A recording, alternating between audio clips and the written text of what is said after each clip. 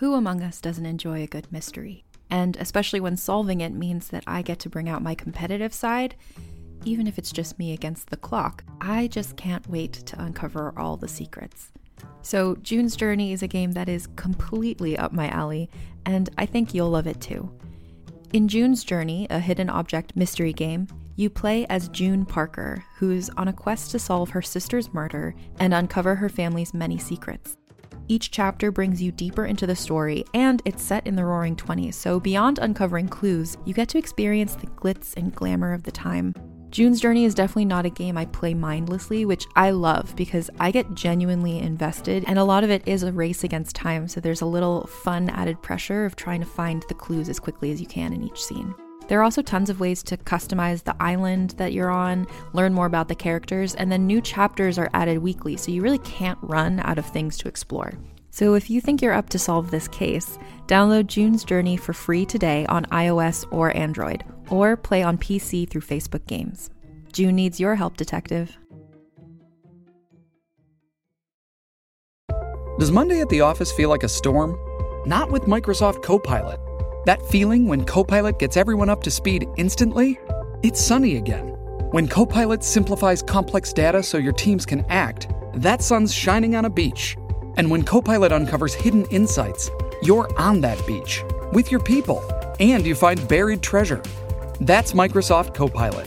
Learn more at Microsoft.com/AI for all.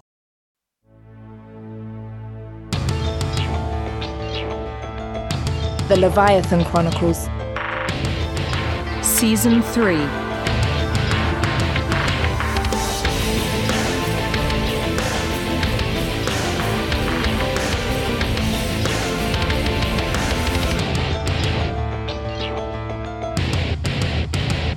The story thus far. A deadly showdown has taken place in New York City. The team, led by Senshin and Jason Sterling, entered a secret vault contained within the Pierpont Morgan Library and Museum to obtain a tracking amplifier that boosted the psychic powers of Rebecca Von Alt.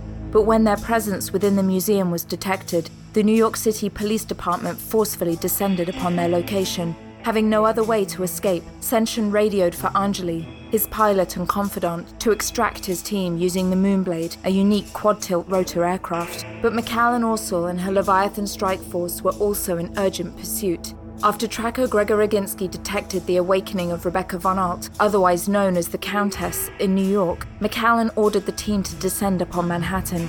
Anton enlisted the services of a former rebellion member, Henderson Riverstone, to rendezvous with the strike force off the coast of Hawaii, to transport them to New York City using his highly modified nuclear-powered seaplane. After a desperate aerial battle over the Manhattan skyline, McAllen and her strike force were able to bring down the Moonblade and acquire a starstone fragment that was contained within the tracking amplifier. But the battle came at a tragic cost. Gregor Roginski was killed as Senshin, Rebecca Von Alt, Whit Roberts and Jason Sterling escaped using a submarine piloted by Alexander. McAllen and her strike force are now headed back to Leviathan in possession of the coveted starstone fragment that they hope will save their city. And now, Chapter 41, Awakening.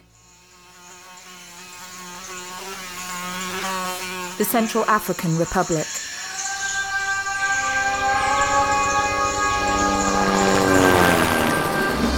A Bell Ranger 212 helicopter flew a mere 100 feet over the treetops of the Congo rainforest. The ebony-skinned pilot wore a tattered straw cowboy hat with Ray-Ban aviator sunglasses, holding an unlit Marlboro in his lips while his unusual medley of passengers sat in the back. Put down should be over that next ridge. The riverbed should be pretty low this time of year. What do you think, Senshin? Senshin stared out the open hatch of the helicopter wordlessly. His close friend Alexander sat in the front beside the pilot, with Whit Roberts and Rebecca Von Alt sitting next to him. Jason Sterling remained alone, his ever-widening frame taking up most of the last row of the aircraft. Sterling remained wordless ever since their chopper departed from Bangui, the capital of the CAR. Senshin noticed several times that the scarlet-skinned man's lips would move swiftly despite the fact that no words left his mouth. Senshin. Rebecca's words passed through him without recognition or response. Senshin's mind was still trapped in New York City with the one team member he was forced to leave behind. Anjali, I'm so sorry. We were never supposed to pay for my mistakes. I'm so sorry. Senshin!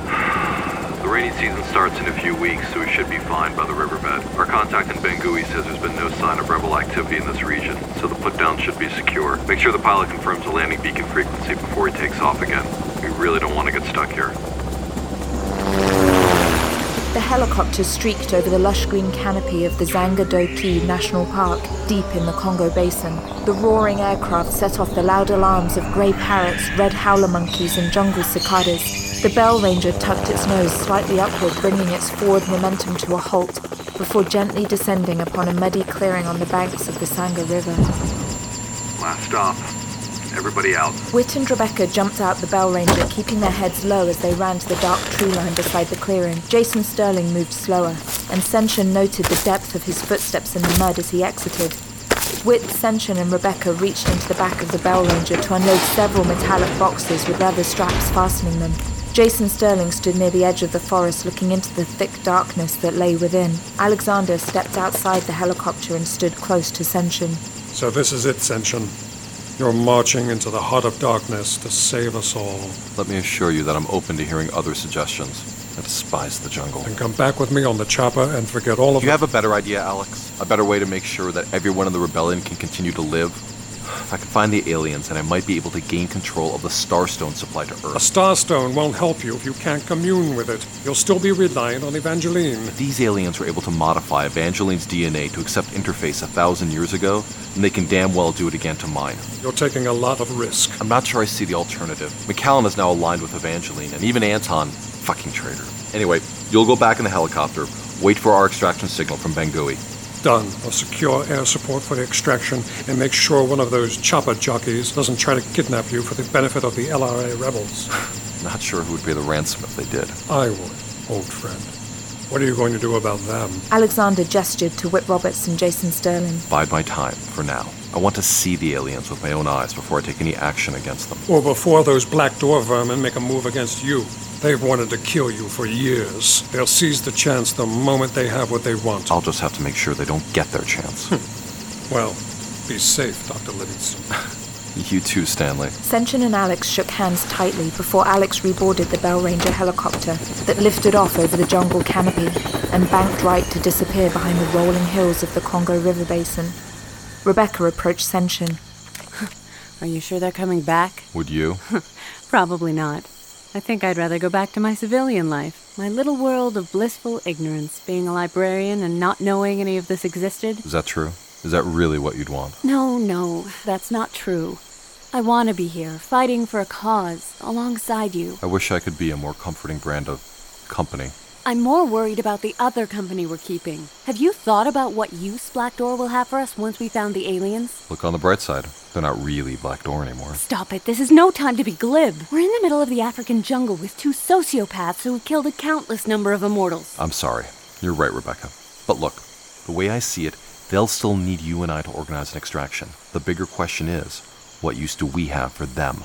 How's your signal strength? It's growing. I'm not getting much movement, so either the aliens are confined to one location or they're injured. Are their life signs weakening? Strengthening. The aliens know we're here, Senshin. Good. If they know about our presence and haven't moved, that means they're probably not going to. The worst thing would be if we lost them. Rebecca looked over her shoulder and could see Jason Sterling lifting up a small tree that had fallen near the clearing, breaking off branches a foot thick for firewood. I'm not sure that would be the worst thing. How about heading? Are you still getting a clear read? For sure. Frankly, it amazes me that none of you can feel this throbbing energy. It's coming from the south. Another 30-mile trek, I guess, through the rainforest. It won't be easy. It never is. Gentlemen, we're going to set up camp over here, in the clearing beyond the riverbed. Bring over that firewood, and let's set up motion detectors. Only 30 minutes had passed before each member of the team felt exhausted by the oppressive level of humidity that hung over the group like an immovable warm cloud. For a split second, Senshin considered the cooling waters of the Sanga River, but remembered that crocodile infestation was rampant. Whit Roberts approached Senshin, wiping his damp brow from the bandana he wore around his neck. Okay, Senshin. I've got sensors laid out every 20 yards, and we should have enough firewood to get us through the night. Good job. The temperature is going to be falling fast soon. I'm going to set up the porta shelters next, but, can I ask you an odd question, Whit? Go ahead. How is your boss going to handle the humidity level? I noticed that Right now, he's wrapped in moisture-wicking synthetic fabric. He said the heat level actually is making the humidity more tolerable. When we break camp tomorrow, I think I have something that will help. In the meantime, I could use a hand with the rest of these crates. Senshin and Wit opened one of the metal crates and removed 4 small grey spheres, each slightly larger than a spare tire. Senshin arranged them in the light grass of the clearing in a square pattern, keeping the campfire in the middle of them. Stand back, everyone. Senshin removed a small datapad from his pocket, and after a quick series of taps, each of the spheres hissed loudly as they grew rapidly in size. It was like watching 4 balloons slowly inflate. Each of the structures was constructed of a silverish fabric that retained the segmented texture of a soccer ball. Within moments, 4 structures were erected in the shape of half spheres that stood approximately 8 feet tall. These will be our shelters for the evening.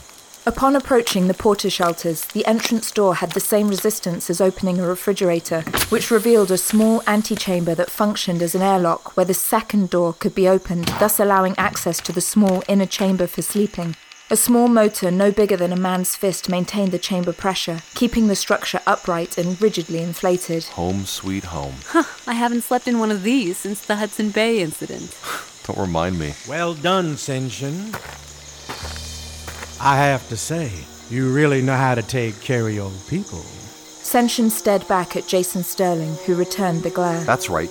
I'll do whatever it takes to protect them, no matter what. I hope the Siraxians we're trying to rescue will enjoy that same level of devotion. Are you trying to imply something? Come on, guys. The temperature is starting to drop. We need to get some more wood on the fire.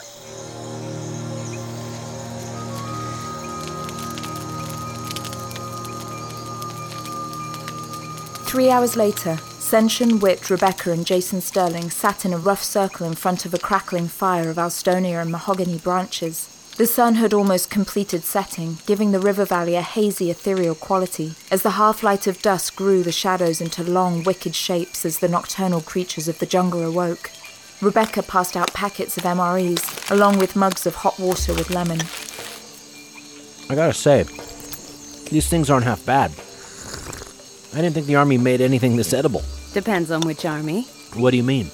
These ones are French. You see, different countries have different MREs for their soldiers. My preference is for the French or South Korean army rations. A little kimchi or ham-fried rice. Yeah, the venison pate is a nice touch. Senshin loves the Australian or German ones. What can I say? I like liverwurst and rye bread. Gross. Ugh, yuck. No, thank you. Hey, the Ukrainian ones have herring soaked in garlic oil. Ugh, no way. Just thinking about the smell. God, listen to us complain. But Senshin, remember what they were like 20 years ago? Oh, those MREs where everything either tasted like Spam or Tang? Oh, but remember the slop they served the soldiers in World War II? Oh, those poor men. I know. Remember that one time in Stalingrad that Wit, did I hear you correctly that you set up a perimeter of motion detectors around our camp? I did. You said every 20 yards? Yeah. If you'll excuse me, I think I'd sleep better if they were set up for every 10 yards. Me too. Senshin rose from the small log he was sitting on and retreated to the dark edge of the camp perimeter, carrying a duffel bag of additional sensors. With the camp soon surrounded with blinking blue dots that pierced the darkness, he returned to the fire to join the rest of the team. Rebecca handed him another mug of hot water and lemon. Thank you, Senshin. I didn't survive the last few centuries just to end up as a chew toy for a jungle panther. Me neither. Wit poked the subsiding fire with a long stick he held in his hand. So, what is it like? What's what like? Being immortal. What does it feel like? It doesn't feel any different. Not physically, if that's what you mean. Your body is just more capable. And for me, I feel like my mind can stretch further. I can remember things better and clearer. That's not what I mean. You're asking if we still feel human. Yeah, I guess. Rebecca? I guess I feel connected to humanity, but not human myself. I know that whatever problem I see, whatever situation I face involving conflict, the answer is usually time. Nothing will ever stay the same. Things are always changing and evolving, and people will always die. Except me. At first, you don't even notice it. I mean, at least I didn't. You're required to stay within Leviathan for your first 40 to 50 years. Enough time to get acquainted with all the citizenry and establish your role within your designated social group. And enough time for everyone you've known on the surface to pass away. Or forget about you entirely. It's like being forced to become reborn again. A little bit of a psychological ploy, but an effective one. Because you know that anyone you meet on the surface, any relationship you have will just be temporary. I mean, sometimes you just get your fill of humanity. I mean, all their problems are about them. Never seeing the big picture, never looking beyond their own homes or borders or prejudices to see that we all share so much more in common as human beings. And you go through phases, don't you? Times where you just want to stay at your flat in Mexico City or Hong Kong or Belgrade and talk to every street vendor, every artist, every mayor. And then you just get fed up. Everything seems like the same story over and over again. The arrogance and the ignorance of youth, the myopic vision and prejudices of the old. Everyone repeating the same mistakes again and again. You just want to head back to Leviathan and be with others like you. Where everything makes sense. Everyone has the same time frame, where you can finally relax because you know you're safe.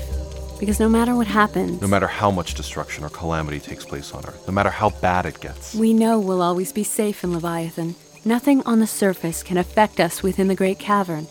And there's a lot of security to that. You know, if you... Suddenly, Senshin stopped speaking and stared out beyond the campfire, towards the jungle which had grown eerily silent. What? What is it? Senshin squinted his eyes and saw the jungle ground shimmer and shift. It appeared to move back and forth slightly and undulate in waves. It was as if the ground itself were alive. Ow! Whit slapped the side of his leg hard before Rebecca cried out. Senshin's hand frantically shook as he raced to activate his headlamp. My God. Standing on top of the log, he saw one of the most fearsome, destructive forces in nature. Ants! Army ants are attacking! Get in the shelters now! Hurry! For the goddess's sake, hurry!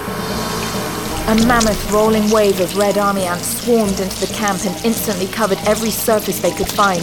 Senshin looked down and saw his tea mug was now overflowing with army ants, and several had crawled up his arm and scurried across his shoulders and into his ears. At a half-inch in length, each carnivorous army ant featured a large set of mandibles used for biting, tearing off flesh and injecting painful venom into its prey. As one of the most destructive eating machines in nature, a swarm of ants could devour a small pig or goat within 2 hours, leaving little of the animal. Ow, son of a bitch! Senshin ran to his inflated shelter, as did Whit and Rebecca. He hurried to open the sealed door to his chamber, but not before spying Jason Sterling. Sterling stood directly in the middle of the marauding swarm as the ants hurried around him, invading every crevice, every crate, every bag, and every inch of the camp, eating and destroying anything they could. But none of the ants seemed to rise much further than the mere shoes Sterling wore. Sterling stood shirtless, watching with fascination as not a single ant touched his skin. It's amazing what an army of ants can do. It's all the power of sacrifice. Before Senshin could respond, an army ant dashed across his eyelid, causing Senshin to violently strike his own face before tearing into his shelter and stripping off all his clothes in the airlock. He entered the interior chamber naked and urgently scanned his body for more of the ants. He activated every interior light to find and kill the blindingly fast ants. After killing all the ants he could see and examining the welts and bloody cuts across his naked body, Senshin looked up at the domed ceiling of his shelter and watched wave upon wave of the ant swarm cascade over the top of it, making the interior seem far darker. Please let these shelters hold. The ants can find even the smallest leak. They can find even the smallest hole. In the distance, he could hear shouts coming from Whit and Rebecca as they repeated the same process in their own shelters, but still... Nothing from Sterling. The ants, they weren't even biting him. They weren't even touching him. What is he becoming? I'm fearing it'll be harder to kill him than I imagined. He seems to be growing with purpose, but whose and why?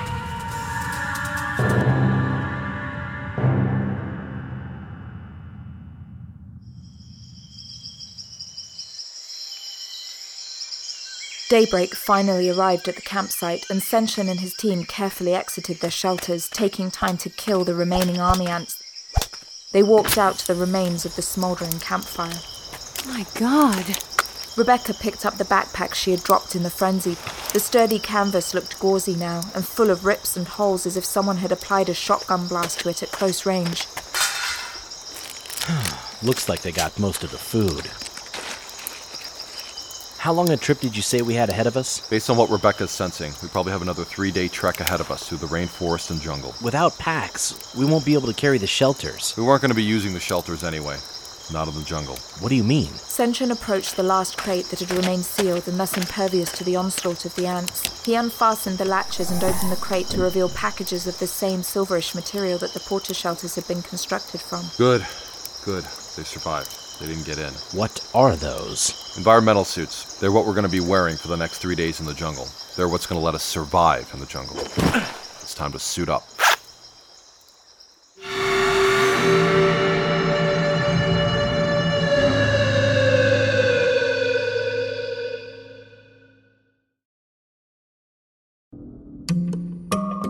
Hey, it's Mae Whitman, and I play Frankie in the new Realm podcast, The Sisters. The Sisters is about a museum curator of medical oddities who investigates the origins of a mutated skeleton with 2 layers of bones. Soon, she uncovers an extraordinary mystery that connects her present with one family's tragic past in hauntingly dangerous ways. Listen to The Sisters wherever you get your podcasts.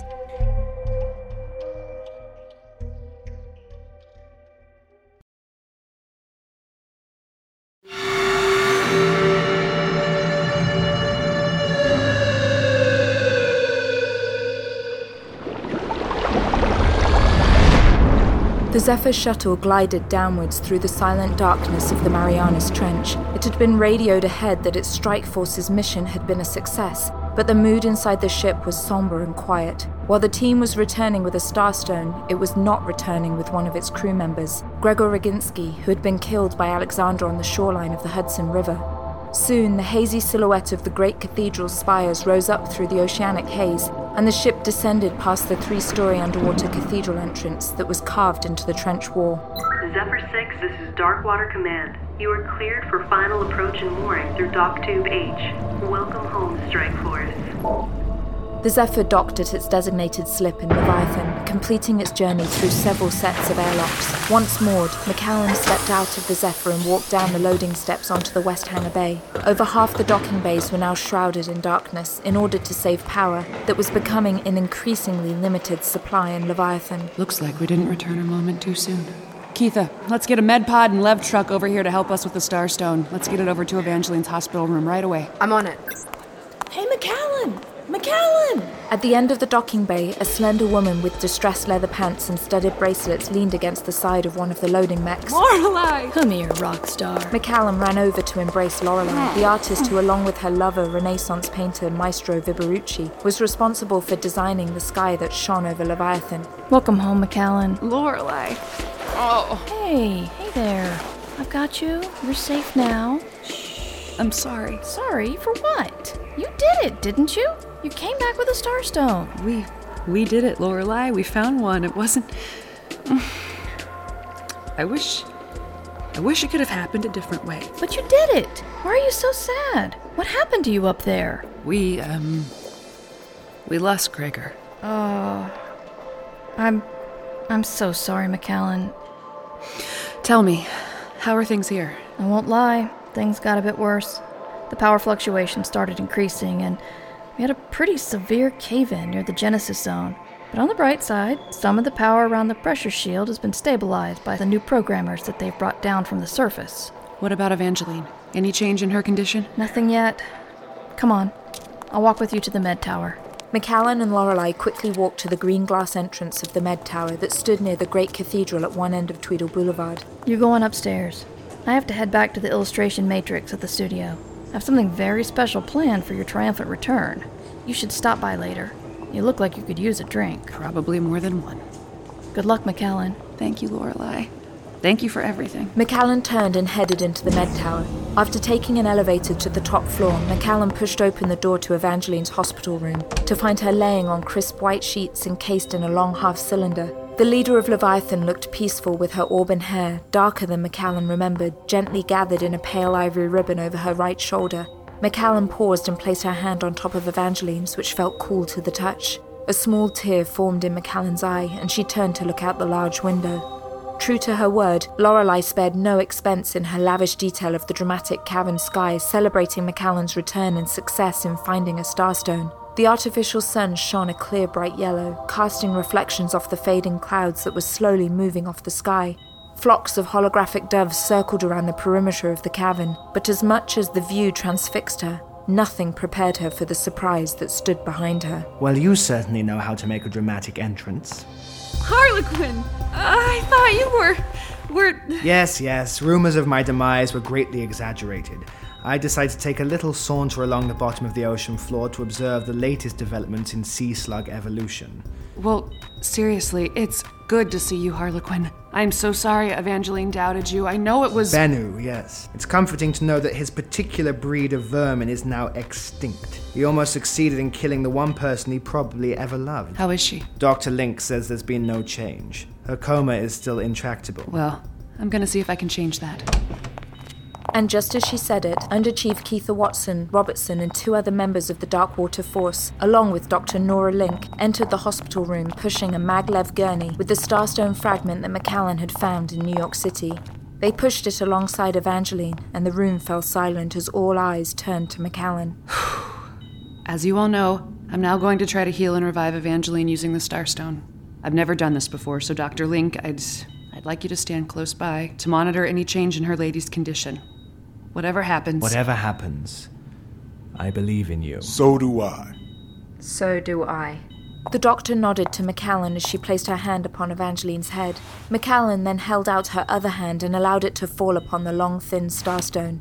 She looked at the dull grey surface and waited to feel the pulse of cosmic energy to surge through her body.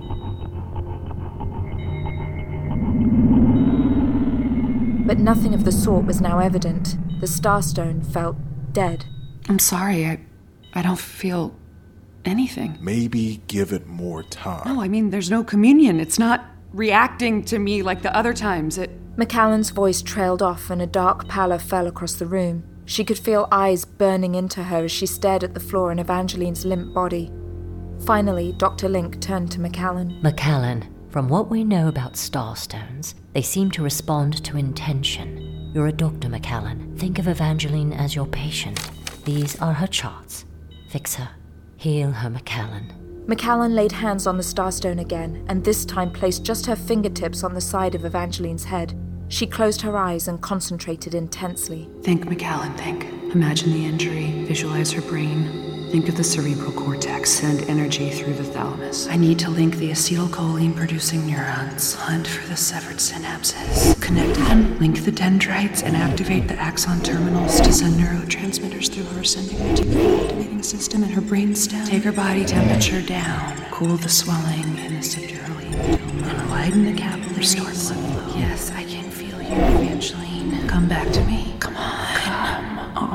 Flecks of azure blue began to glow intensely within the starstone McAllen was grasping. Every person in the room could sense a low vibration penetrate their skin as every immortal cell in their bodies basked in the healing radiation of the starstone energy. McAllen continued to visualize every nuance of her patient's brain and injuries. Her thoughts continued to accelerate as her mind raced with microscopic levels of cellular detail in Evangeline's body. Feel the torn meninges membrane around the temporal lobe and push the cerebrospinal fluid back into the choroid plexus and through the central canal of the spinal cord. Just a little bit more. There, a spark. Yes, I can sense you coming back. Yes, come on, Evangeline. Fight for me. And then it happened. A twitch. The smallest flex of Evangeline's index finger. It stopped, but then a moment later it was followed by a curling of her toes. Her wrist twisted ever so slightly, and her chest heaved with the labored effort of a deep, full breath. Her eyelids fluttered, then opened. McAllen.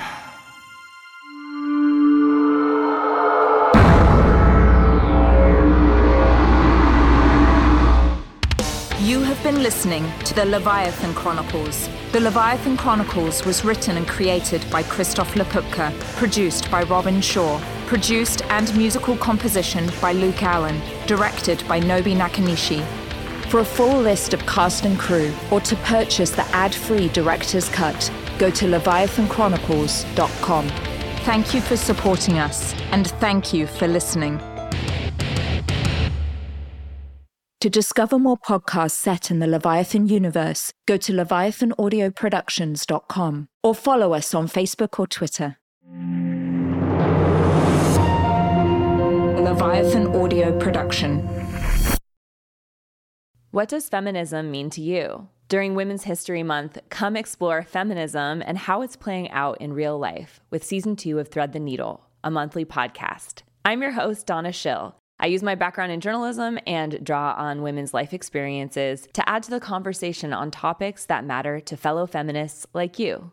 Now in its second season, listen to new episodes each month as we explore finding yourself through divorce, battling call-out culture, questioning our ideas about masculinity, and discovering why girls' confidence plummets in their preteens.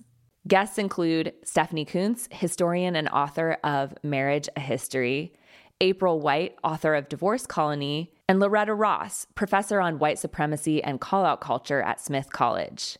Listen to Thread the Needle on Apple Podcasts, Spotify, or wherever you get your podcasts.